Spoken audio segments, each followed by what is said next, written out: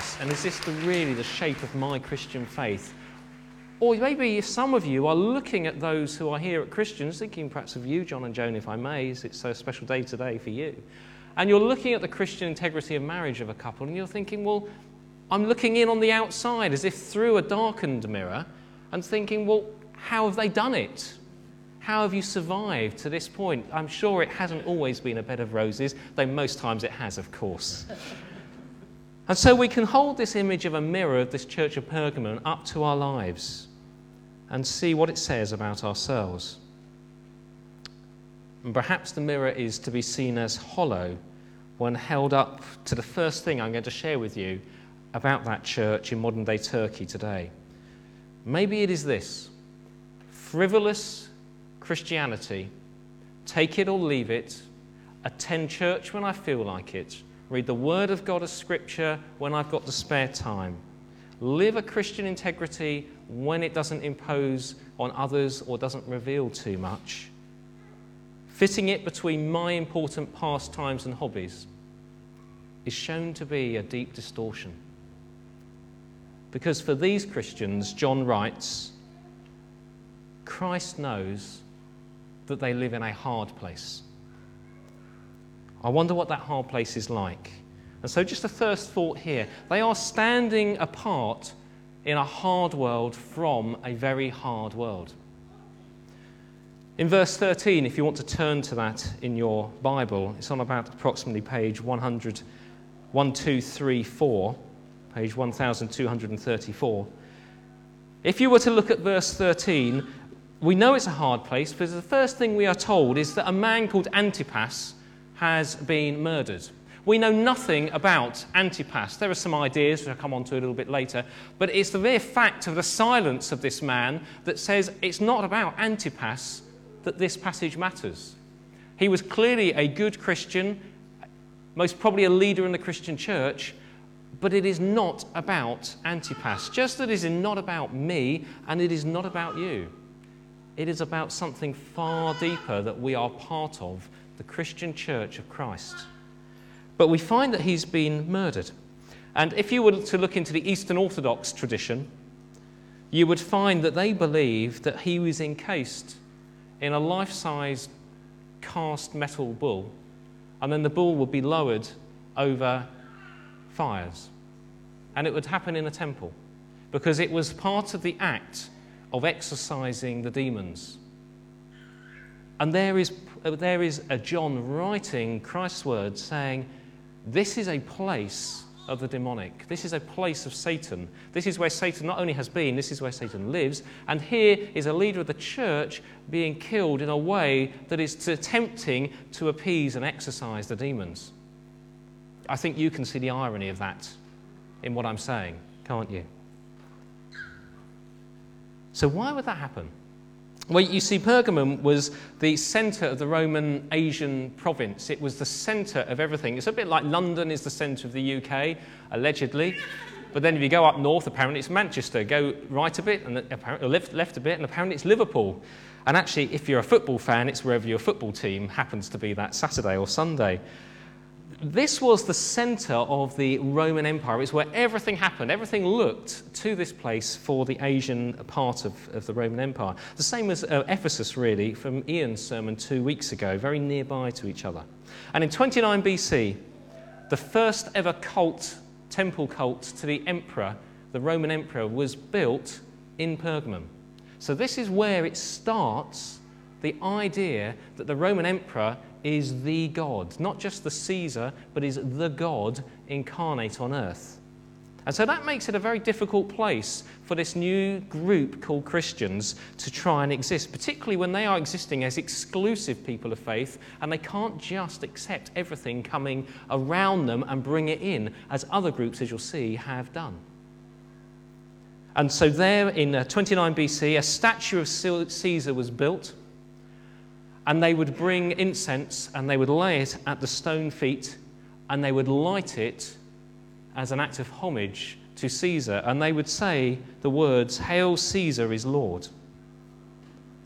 3 temples were built. Only one was there when John writes, but 3 temples were built, so 2 more later. And then there was already another temple. dedicated to Zeus, high on a crag above the city, dominating everything for miles around. 36 meters in height. And you can still see it, but not there, but in Berlin today.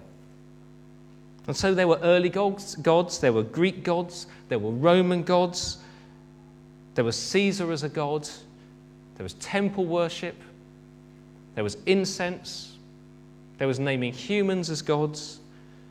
There were so many images of snakes because a snake and the god associated it was a sign of healing, that they even had a temple with live snakes living in it. So that's not something I want to suggest we start doing here.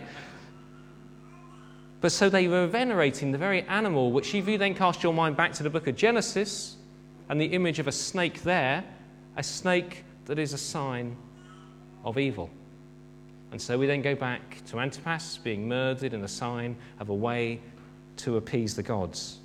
And then we're told, if you look further on in that passage, the next few words, it's Satan's throne, isn't it? I mean, what a statement to make. It is Satan's throne.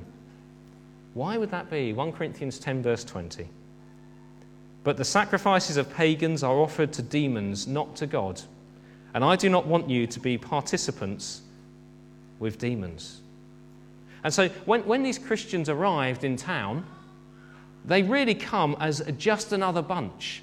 Everybody's been meeting these religious fruitcakes, as it were, for about 300 years. I mean, you've got the first pre-Greek lots. Well, that's fine. We'll accept them. Then you've got the Hellenistic Greek. You've got the Greeks coming, and they're going to bring their god, Zeus, and things like that. And then you've got the Romans coming along, and they want their Caesar to be God. Well, that's all right. We'll go along with that. And we'll all sort of put it in a big pot together, and we'll boil it together. And it'll be okay. And then along come these people called followers of the way, the one way, these Christians, and they are set apart. And they don't fit the mold. They can't be poured into this pot. And that is a challenge for the community around them. And boy, is it a challenge for the Christians. I long to make Christianity comfortable and acceptable. I have rewritten this sermon this morning. I had a different sermon. And I thought about it, and I thought, well, John and Joan are going to be bringing family and friends, and who knows who's going to come to church? Can I talk about the demonic and Satan and the occult? Can I talk about the power of Christianity to be different? Don't I really want to talk about how we're all very nice together, and please come to church because it's really very good for you? And I thought, I am denying the very message of Pergamon Church here, which says Christianity is not always a comfortable place to be in. And sometimes it marks you out as so different, even your own family think you're a bit of a fruitcake. A nice one, I'm sure, as it is.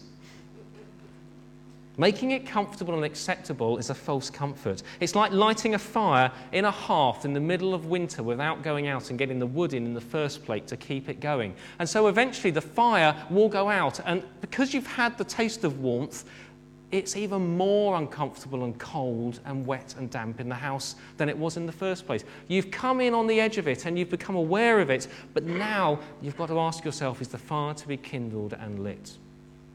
Is it going to be burning like a burning bush? And then I thought about you, my friends, and I wondered about this question for you.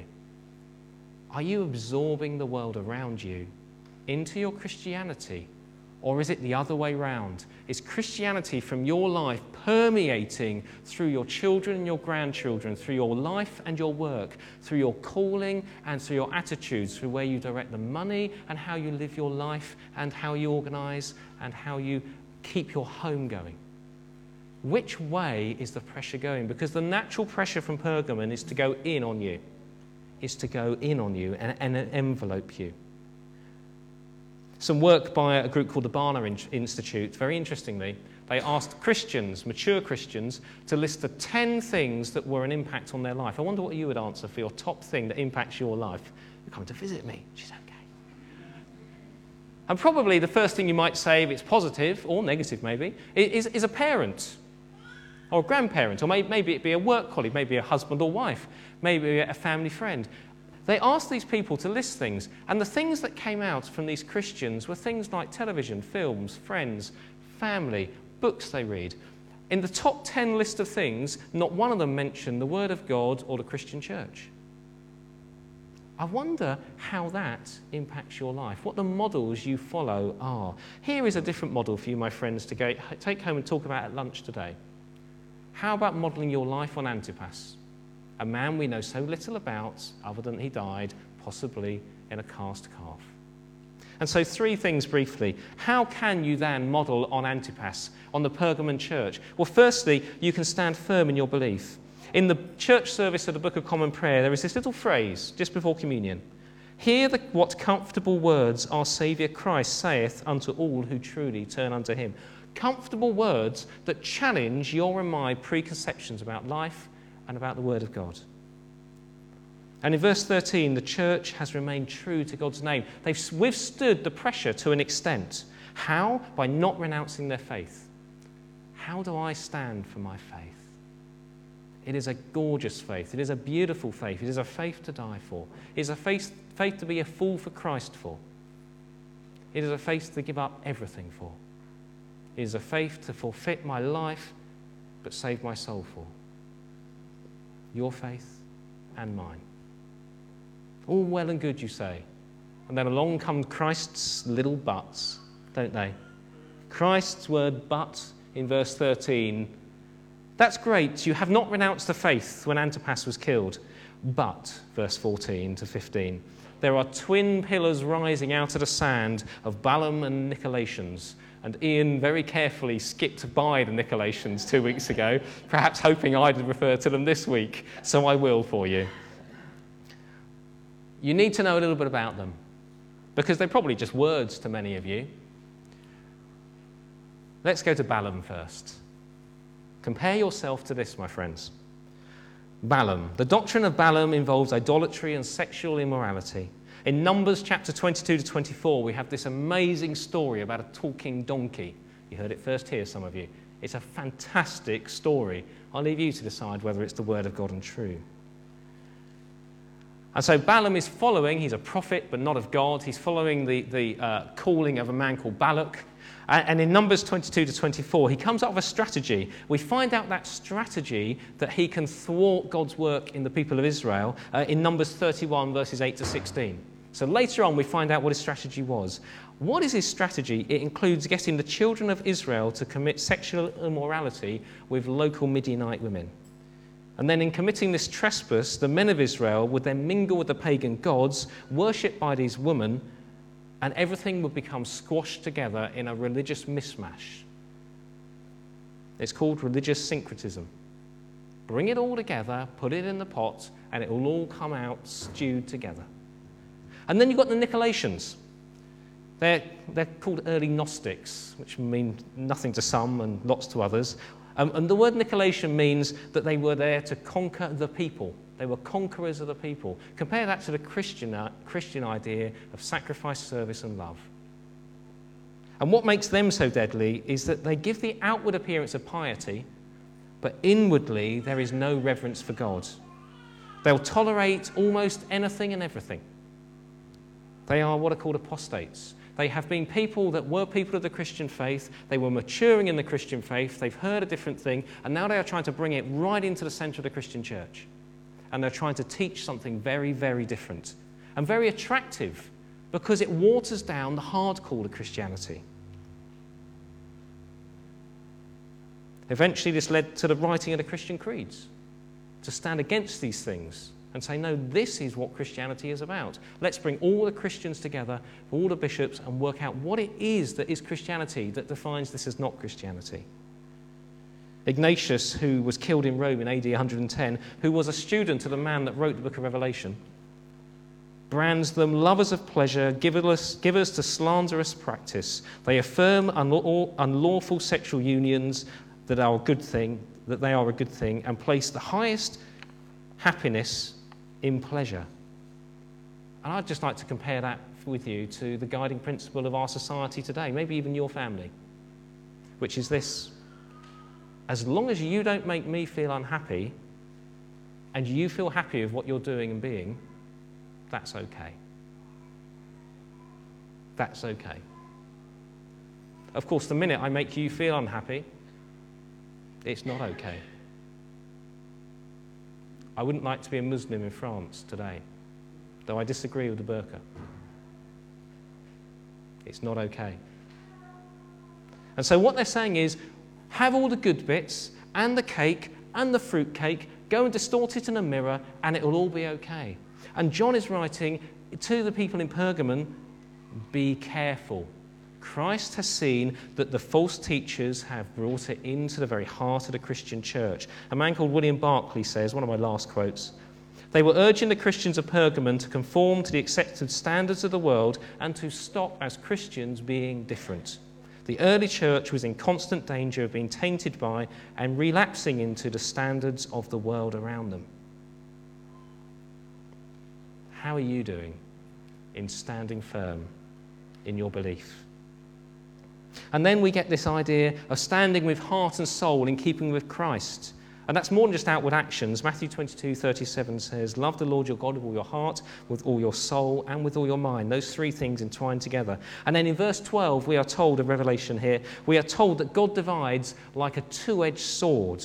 There are only 7 references to the sword here in the entire, like this in the entire Bible. 6 of them in Revelation. The word of God is quick, it is powerful, it is sharper than a two-edged sword. And what does it do? What does the word of God do? It pierces even to dividing the soul and the spirit, the joints of your body and your marrow. It is a discerner of the thoughts and intentions of your heart. If you are asleep, my friend, tonight, this morning, but outwardly look awake because they're comfortable chairs, I don't know. But God does through the word of God. If you have a hidden sin in your life, yet you seem to have maturity of Christian life, I don't know. But the sword of the word of God casts down into it and splits the two. I've only ever seen a sword wound once on television, a very sad one, when an MP was attacked by a samurai sword about 3 years ago. You probably saw it. It was hideous, cutting straight through. The word of God cuts through, and eventually it will cut through between those who have renounced Christ and those who have accepted Christ. And it will cut through. And the flaming sword of the Spirit of God that was in the Garden of Eden and stopped them turning back will stop others entering. And this is what they're saying. Keep your heart and soul with Christ. The cut of the salvation from condemnation. It is a very, very powerful thing. So standing apart from the world, standing firm in your belief, and standing with your heart and soul good and right with Christ. It would be a beautiful place to be. When we went through that Hall of Mirrors at Black Gang Chine, it was great for 5 minutes. But there was a sense of which the distortion became overpowering, and you became bored with that which was almost normal. And as a thrill seeker trying to experience greater happiness, we were looking for the next mirror. You know what I mean, don't you? And we were moving on faster and faster. Look, this is more outrageous than that one.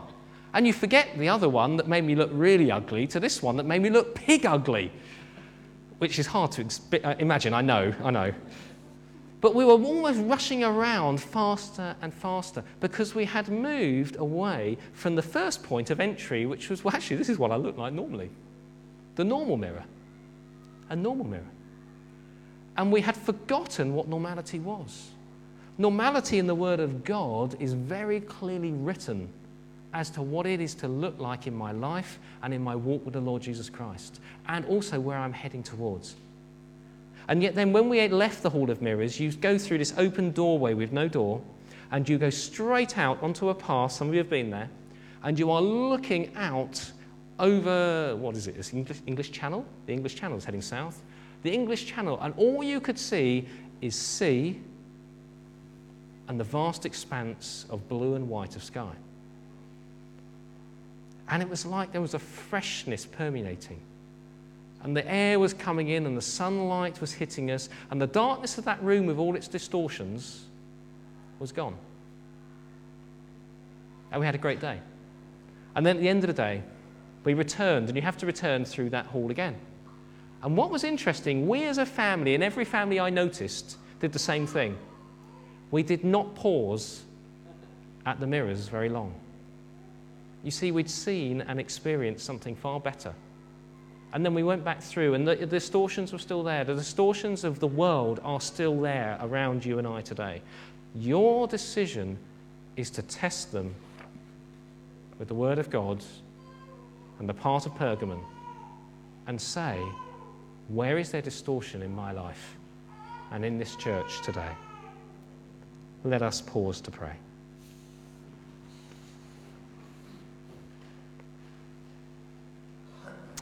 Rather than lead in prayers of words, we're simply going to leave a time of silence for your own prayers to speak with God this morning, to tell him of the things that are burdening the heart and soul, and to seek his call on our lives. In your mercy, hear these our prayers, our cries of freedom, our calls from the prison and darkness of the dungeon. And may you grant our every wish that conforms to your will. In Jesus' name, amen.